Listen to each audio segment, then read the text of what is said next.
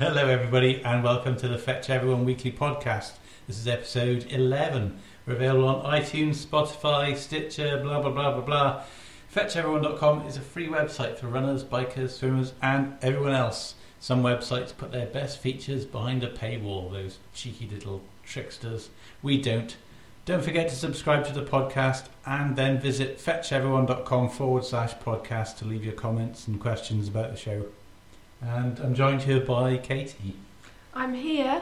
How are you doing? I didn't do my catchphrase last week, and I know that One leg spotted at least it, one person was Yeah.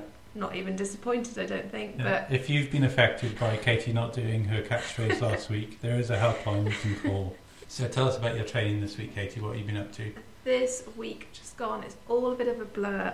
We did a 9-mile long run last Tuesday, which went really well. It was very windy. We chose a slightly hilly route, but we managed to not actually run directly into the wind very much at all with our route, just a couple of times. Yeah, we sort of went near buildings quite a lot, which offers Yes. quite a bit of protection. We stayed away from Route 51, which is our sort of really easy long run route, which goes out towards Willington and then Sandy.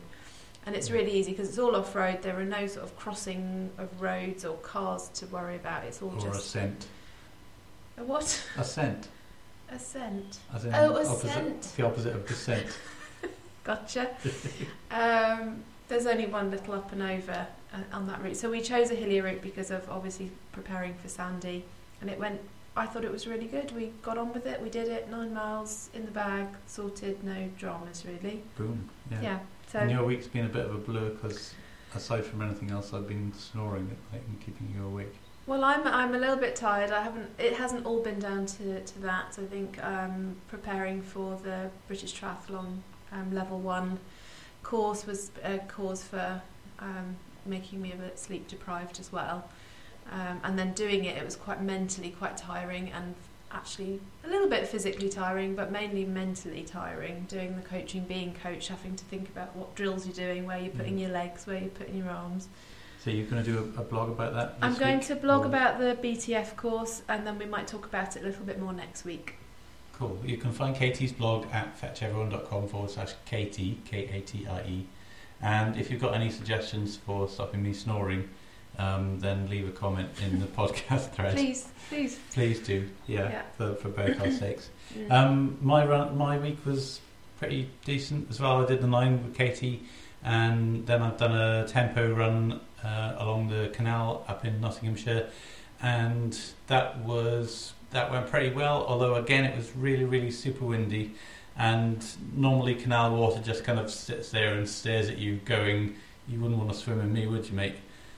But it was actually physically attacking me because of the wind. I was getting hit in the face with spray from the canal. That's how windy it was. But the run itself went well. I was really pleased with my splits for that, and I'm just building up the distance of those in preparation for Sandy and for all the other sort of shorter races that I'm hoping to do after that. I hope you've had your jabs. Yeah, well, I sort of kept my eyes not closed, but like squinted to stop anything like going into them from the canal water, and sort of like turned my face away from the spray a little bit. But Good. it was only one little section where I was getting sprayed, but it was quite mad actually. I was getting blown along, actually physically blown along. I know people say, "Oh, I got blown along," but I did get blown along. So, How Far was asking about our hill rep session and if we did it together.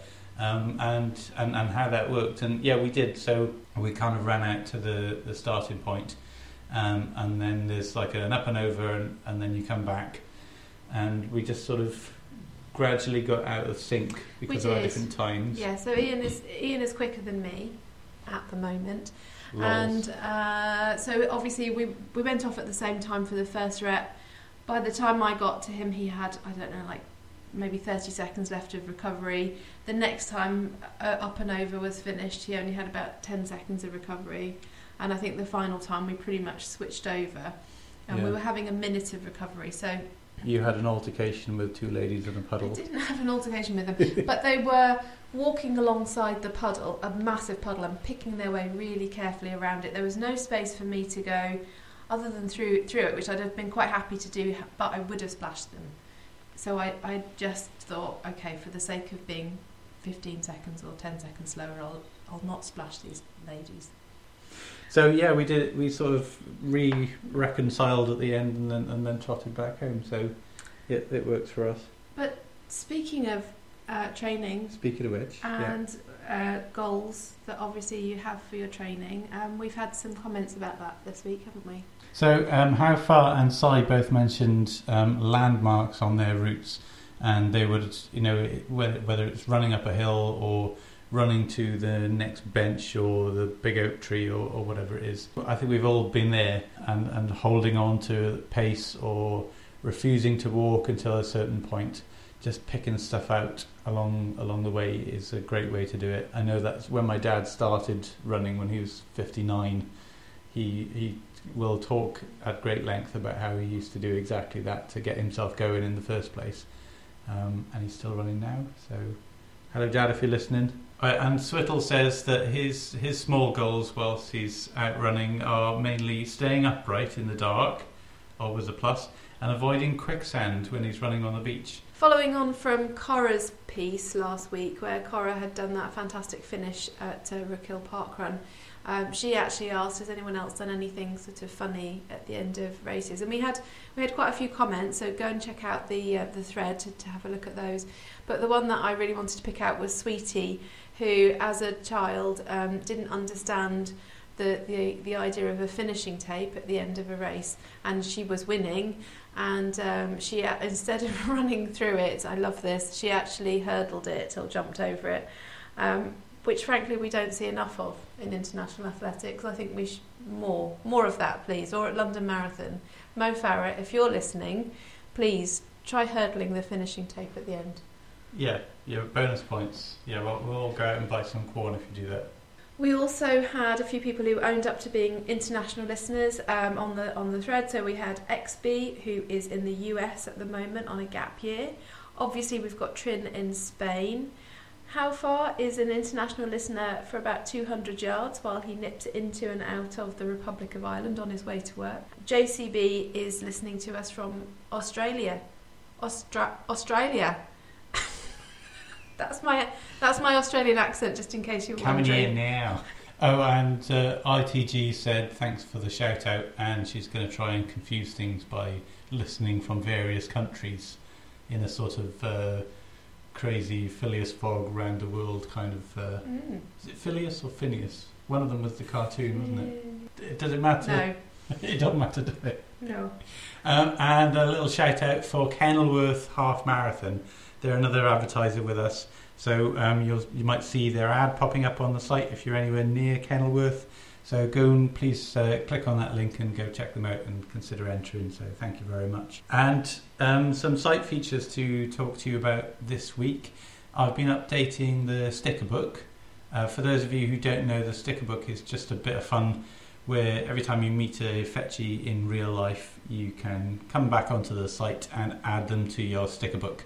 And some people play hard. I know there are some folks who have over 400 stickers.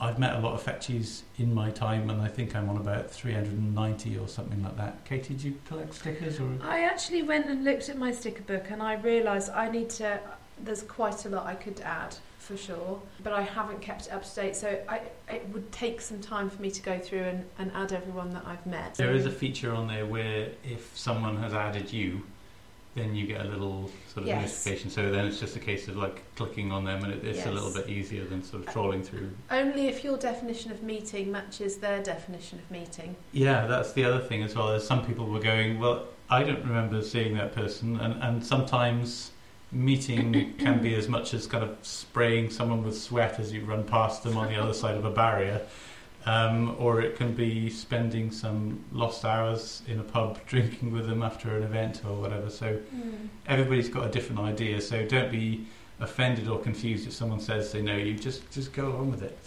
So, and the other thing that I wanted to mention was for Suunto users, our importer is now live and available for you to try.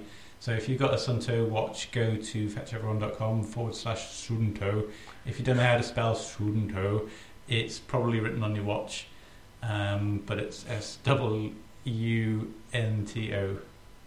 Suunto. Suunto. Mm-hmm. Sword and hoe. If you like. We've also got some forum and blog favourites. I've got a forum favourite, and it's the Do a New Thing for Spring 2019 thread. I wanted to give this one a shout out because it appeals to me. Set up by Sharky. She was very careful to point out that it wasn't an anti-Lent thread, but it was an alternative Lent thread. And the emphasis, rather than on abstaining from something, is to actually bring something new into your life. And that could be a small thing like trying a different kind of tea bags. New tea bags? Too much. So pop into that thread and let them know what you're going to be trying over the next few weeks. Yeah, make that visiting that thread your new thing for spring. How about that? Yeah, I think that's a good idea. Yeah. Oh, poor Katie. She needs some sleep, everybody. Wake me up. This week I wanted to highlight a blog again. I am an avid blog reader, and I particularly want to mention Silver Shadow's blog. Silver Shadow is awesome. In case you didn't know that, she is. But also her blog this week was about 5K Your Way. And this is a relatively new initiative, but it has been going in various places for a little while. This month in Bedford, we're having our first 5K Your Way at Parkrun on the 30th of March. But Silver Shadow is our local ambassador or coordinator. And basically it's about anyone who's been affected by cancer. So you may have had cancer, you may have a relative that's had cancer, you might be recovering in the middle of treatment, you might feel up to doing 5K at walking pace, you might not feel up to that and you might want to come and volunteer or just support or just be there and just come for the coffee afterwards, whatever you want to do. But go and have a look at Silver Shadow's blog. It explains a little bit more there and a little bit more eloquently than I have done about what it's about. But it's a really good new initiative and it's growing in numbers. So yeah, have a look at that. Awesome. And this week we've got two featured fetchies. It's to do with the Legends Trail, which is a 262 kilometre run in Belgium. And it's one of those runs where when you look at it on your training log, the site actually runs out of kilometre markers because the run is just that long.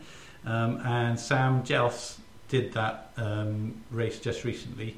He's put together a piece for us explaining how that all went. Hello Fetchies, this is Sam Jelfs. I thought I'd record something of a race report for you on what would be the longest, slowest, toughest race of my career so far. 2 weeks ago at 6 p.m. on Friday the 1st of March, having passed through a kit check and a medical, I was stood in a car park in a small village in the Belgian Ardennes. With 82 other runners, we formed the start line of the Legends Trail. This is the third race in the Legends Slam series, and at 262 kilometres, roughly 163 miles, the longest of the four races. Coming into the race, I was carrying an injury, having picked up some knee issues in December at the 100-mile Bello Gallico race that was number 2 in the series. Combine that with the 6,700 metres of climbing, or around 22,000 feet if my maths is right for those that work in Imperial, and the fact that we live in an area where the biggest hill for 10 miles is a highway bridge, meant that the best I was hoping for was to finish within the time cut-off. Legends is an unmarked trail, and this year the route was only released on the Monday before the race. That meant that there was no time to do a recce of the route, and whilst I knew some sections from other races, navigation was going to be an issue. The organisers provided paper maps, but between having the route on my watch and a handheld GPS, my plan was that I shouldn't need to look at them. There was only 4 checkpoints, with anything between 40 and 70 kilometres between them, and what on paper seemed like an easy minimum of 4 kilometres per hour. Something like 24-minute miles, that should be doable. After a trilingual briefing by the race director, which is part of the joy of being in Belgium, we were off. Within the first few kilometres you go from wide farm tracks to single track in the forest, down to scrabbling your way along the banks of the river, something that was to be repeated many times throughout the race. To start with, I ran alone. I normally always run alone, finding my own pace, but after a while groups start to form. It gives a chance to talk with people, help pace each other and keep each other company. For me, a big part of the joy of trail running over road running is that people talk, they help each other, and they wait for each other. For most, it's everyone versus the course, rather than each other. Obviously, there were the few at the front who were racing, but that was not me this time. At around 35 kilometres, we came into the town of La Roche, where I knew of a late-night corner shop were given the chance to grab some extra supplies. Again, I left La Roche alone, but after a while catching up with someone I've run races with a few times now, and we began together into the first checkpoint. With these races, it's good to have a routine in mind when it comes to the checkpoints. To start with it is okay, but as tiredness creeps in, it's easy to find yourself sitting with a drop bag full of clothes, food, and supplies in front of you, but the inability to make the decisions on what you should do. Should you change your t-shirt or not? How about your shoes? For me, it was a case of get in, sit down, and start with getting the electronics onto charge. My watch wouldn't last the whole race, so I took those chances just to top it up. Whilst we were lucky in that the rain stayed away for the most part, the course was wet and muddy, not helped by the river crossings, and that made for wet feet. So it was off with the shoes, off with the socks, and try to get things dried out as best as you can. All the while, the amazing Legends crew, of which Raymond was one of them, are busy bringing over coffee, cola, hot food, and whatever else you could ask for. Getting out of the checkpoint and back into the night, it can be tough to get going, but after a while the sun comes up, the tiredness starts to lift away. There is something special about that moment when you turn the headlamp off that really makes you feel so much more alive. You see the world around you, not just the narrow glare of the torch. I try not to focus on the distance, but run checkpoint to checkpoint. And at checkpoint 2, something like 70 miles in, Raymond found herself in the unenviable position of having to hair dry on my feet. With them dry enough that the medics could drain the blisters and tape them up and get me back out. The medics always seem to take a little bit too much pleasure out of squeezing blisters and draining fluids. I'm not entirely sure it's healthy. Soon after the night came again, and I was back to running by head torch. And so it went on through the night, back to the daylight, and back to the night again. In the end, it was 7:40 Monday morning, nearly 62 hours after starting, that I arrived back in Mormont and at the finish line. Greeted with applause, a medal, and importantly, a box of beer from the small brewery ran by one of the other racers. So what are my takeaway memories from it? From running 260-something kilometres through darkness, through the days. The distance and the trails blur together after a while. But things like coming face to face with wild boar, the suggestion that don't try and outrun them but climb a tree if they attack, is certainly not an easy thing to do halfway through an ultra. Or sleepwalking to the point of actually waking up from a dream and saying something stupid to the guy I was with at the time. They're moments that certainly stick in the mind. At one stage I found myself so sleep deprived, having only had 20 minutes sleep all weekend, that it took me 10 minutes to remember what I was actually supposed to be doing. I was walking, following the route, but I couldn't remember how it was you actually finished the event. What was I actually doing there in that forest in the middle of the night? But then there's the other side. The moment when you're sitting in a pop-up gazebo at the top of one of the few ski slopes in Belgium, albeit without snow this time of year, eating fresh fries and toasties in the middle of the night, suddenly surreal, yet very welcome. Sitting at 8 AM on a Monday morning, eating pizza and drinking beer is certainly something I wouldn't normally do, but oh, I enjoyed it. But there we have it, a race that left me with a bruised Achilles tendon, at least 2 toenails that shall fall off, and a knee that refused to be a knee for at least a week afterwards. As one of the less than half that finished the race, I have to be happy. During the race, I found myself saying never again.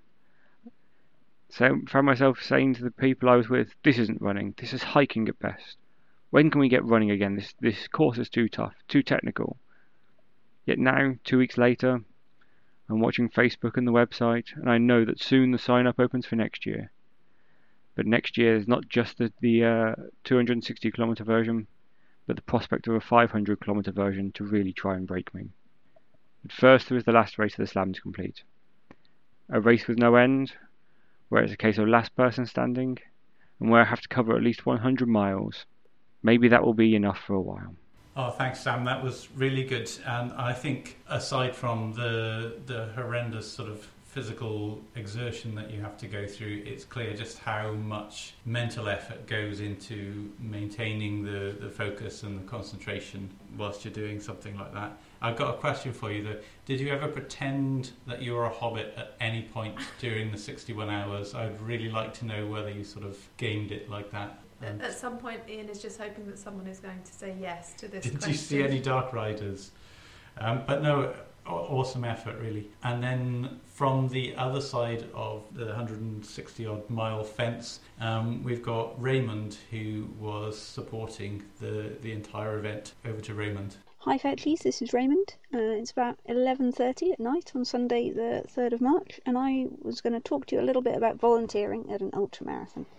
As some of you may have noticed from my blog or from following Sam in the Ultra thread or the trading game, this weekend is the Legends Trail, a 260k run around the Ardennes in Belgium with between 6,000 and 7,000 height metres, depending on who you ask.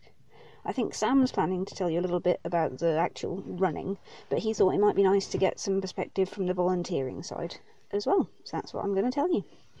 The race started at 6 p.m. on Friday, and the cut-off time is 11:30 on Monday, which I think is about 65.5 hours to cover the full course. The first aid point this year was at 70k, and there's a couple of timing points and a kit check, I think, in between there. So after the runners set off, we had a crew briefing from the safety team where they told us what to do, what kind of was expected of us, how cruel we had to be to all the runners if they weren't sticking to the rules, and gave us GPS trackers to keep with us so they'd know where everyone was at any given time. Then it was a bit of waiting, really, since it was going to take them a little while to get to the first checkpoint. So we had some hot food and some lovely Carol beers supplied by the sponsor.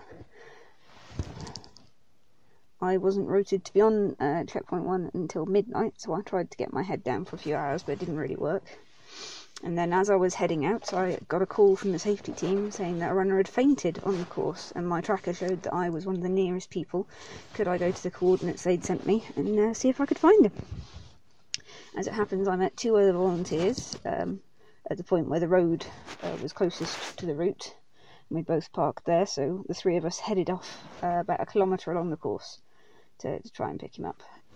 It turned out that it was just a little bit of a kind of a sugar low that made him feel woozy, so after some restorative fizzy pop, he was able to walk back to the road under his own steam and get in one of the cars to be taken back to the start. Then they asked us to go on to the next point where the route crossed the road so we could check on the people who'd been waiting with him, that they hadn't got too cold, and they hadn't. So then it was on to checkpoint 1, where there was some warm food and a medical team poised and ready to make sure that all the runners were fit to continue before they were allowed back out again, as well as doing some really expert foot maintenance. The blister taping going on was really bordering on a work of art in some cases. All the aid points had hot food and drinks and snacks to offer the runners, as well as the medical team and the drop bags that each runner had prepared. So life at the aid point mostly consisted of getting the kettle on, warming the food up and organising the drop bags by number so that they really defined as the runners came in. The runners also had GPS trackers. On this race, everyone gets given one. I know on some races you can opt to have one or not, but for Legends they insist that everyone has one, which makes dot watching quite entertaining, and also means you can predict when people are about to hit the checkpoints to time your hot food preparation more accurately. So there's quite a lot of waiting around in between, and then there can often be quite a rush as groups who've been together all come in at once, and some of them want to wash their feet, and then we have hair dryers to get them dry again so they can get taped up.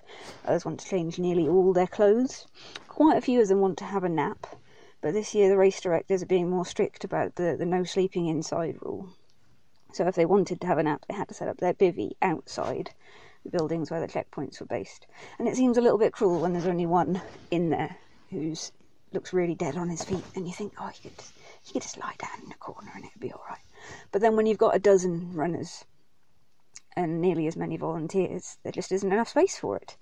So I can understand why they wanted to really keep it being a level playing field and not allow anyone to sleep inside.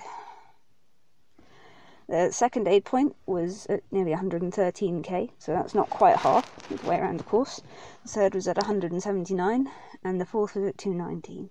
So they did get a little bit closer as they went along, for a given value of close.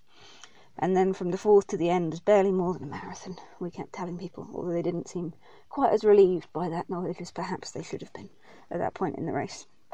There were also a few, as I say, timing and kit checkpoints interspersed along there. The last timing point was at 240, which I think is offering quite a few people a nice chance to kind of pause and regroup to hopefully finish the last 20k nice and strong. The 3rd and 4th aid points had showers and beds for volunteers as well, which was really lovely. Because until I got to checkpoint 3 at 7 yesterday evening, I think I'd had less than 3 hours sleep in total since waking up on the Friday morning. Mostly kind of stolen naps under tables, in the car, or at one point just leaning against a wall. I dozed off for half an hour. So it was good to have like a proper bed and a good few hours solid sleep and a nice warm meal. And at checkpoint 4 I was even able to go for a little bit of a run, which turned into a little bit of a walk because I'd forgotten about hills, and then into a little bit of orienteering as I got quite lost and had to rely on the point me back to the start please function on my watch. And then had a very nice hot shower at checkpoint 4 before preparing to start looking after the runners as they were coming through. And now I've just got back to the start and end point, and I've spent 45 minutes working out what to say about volunteering to you lovely people. So I'm going to go in and have some more beer and then a nap, and hopefully I'll wake up in time to see Vingariad coming in to finish early tomorrow morning before the cut-off. So I hope this has given you a little bit of a feeling. If you want to know more about this race in particular, you can look up the film When Heroes Become Legends on the old internets and download it for free, or however much you'd like to pay to help subsidise the cost of making it. Or I hope that some of you who don't really fancy doing the ridiculous running bit might now be considering the volunteering. And even those of you who do the running bit actually might think about doing the volunteering, because it's quite fun, it can be exhausting and exhilarating. But the people are normally very lovely, and these events really couldn't happen without a good number of volunteers to man the aid points and the safety teams and to make sure that the runners can get around safely. If you want to come and enjoy the Belgian countryside, I'm sure you'd be more than welcome at any Legends event. There's normally 4 throughout the year. But there are also some really great races happening in the UK, so hopefully some Fetchies will share links to their favourite ones in the comments on the podcast or in the ultramarathoning thread. And now I'm going to go and get beer. Well, I mean, I think you have to hand it to anyone who is crewing on any kind of ultra event. Really, we got a really nice perspective from both of them there. Yeah, that was awesome. If there's anybody out there who'd like to make an audio contribution to the show, drop us an email, podcast@fetcheveryone.com. You can attach your audio files to that, or you can just get in touch and let us know you're thinking about it. We can't finish this week without we have to talk about the Six Nations. I would like to say, well done Wales. I think they were the best team. I think they were really consistent, and they totally and utterly deserved to win it and get that Grand Slam. So, just fantastic, really. My absolute favourite moment, aside from the fact that we managed to win, was Jonathan Davis walking up to Alan and Jones after the match. The cameras are all following the players around. Jonathan Davis walked up to Alan Jones and he looked at him and he said, "Thanks, but I love you."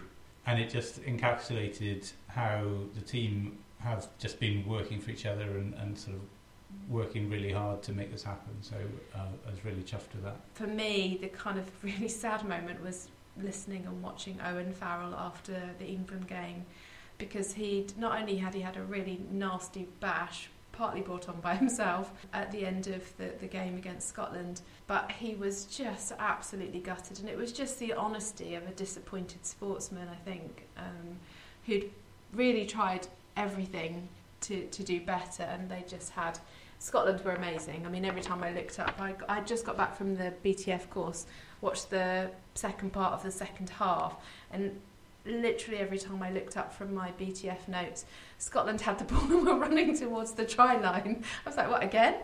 Absolutely amazing effort from Scotland. Got to hand it to those guys, and it was really tough for them to have the victory just stolen at the end. But Yeah, anyway, Yeah. enough on that. We're going to have to stop talking about rugby now for about another 6 months. Yeah, before we've got World Cup, so. we've got the World Cup to look forward to, so that's exciting. But if you've got any other thoughts about what we can talk about in the meantime, maybe the international athletics is going to start getting going soon, so maybe we need to get a little bit more hot on that topic. So that's enough from us for this week. Thank you for listening. If you've managed to get this far, if anyone's had a little snooze, that's fine. If you're just drifting off now, we won't put any loud music on to wake you up like they do on the Archers. But if you've got any audio contributions, please send them in to podcast@fetcheveryone.com.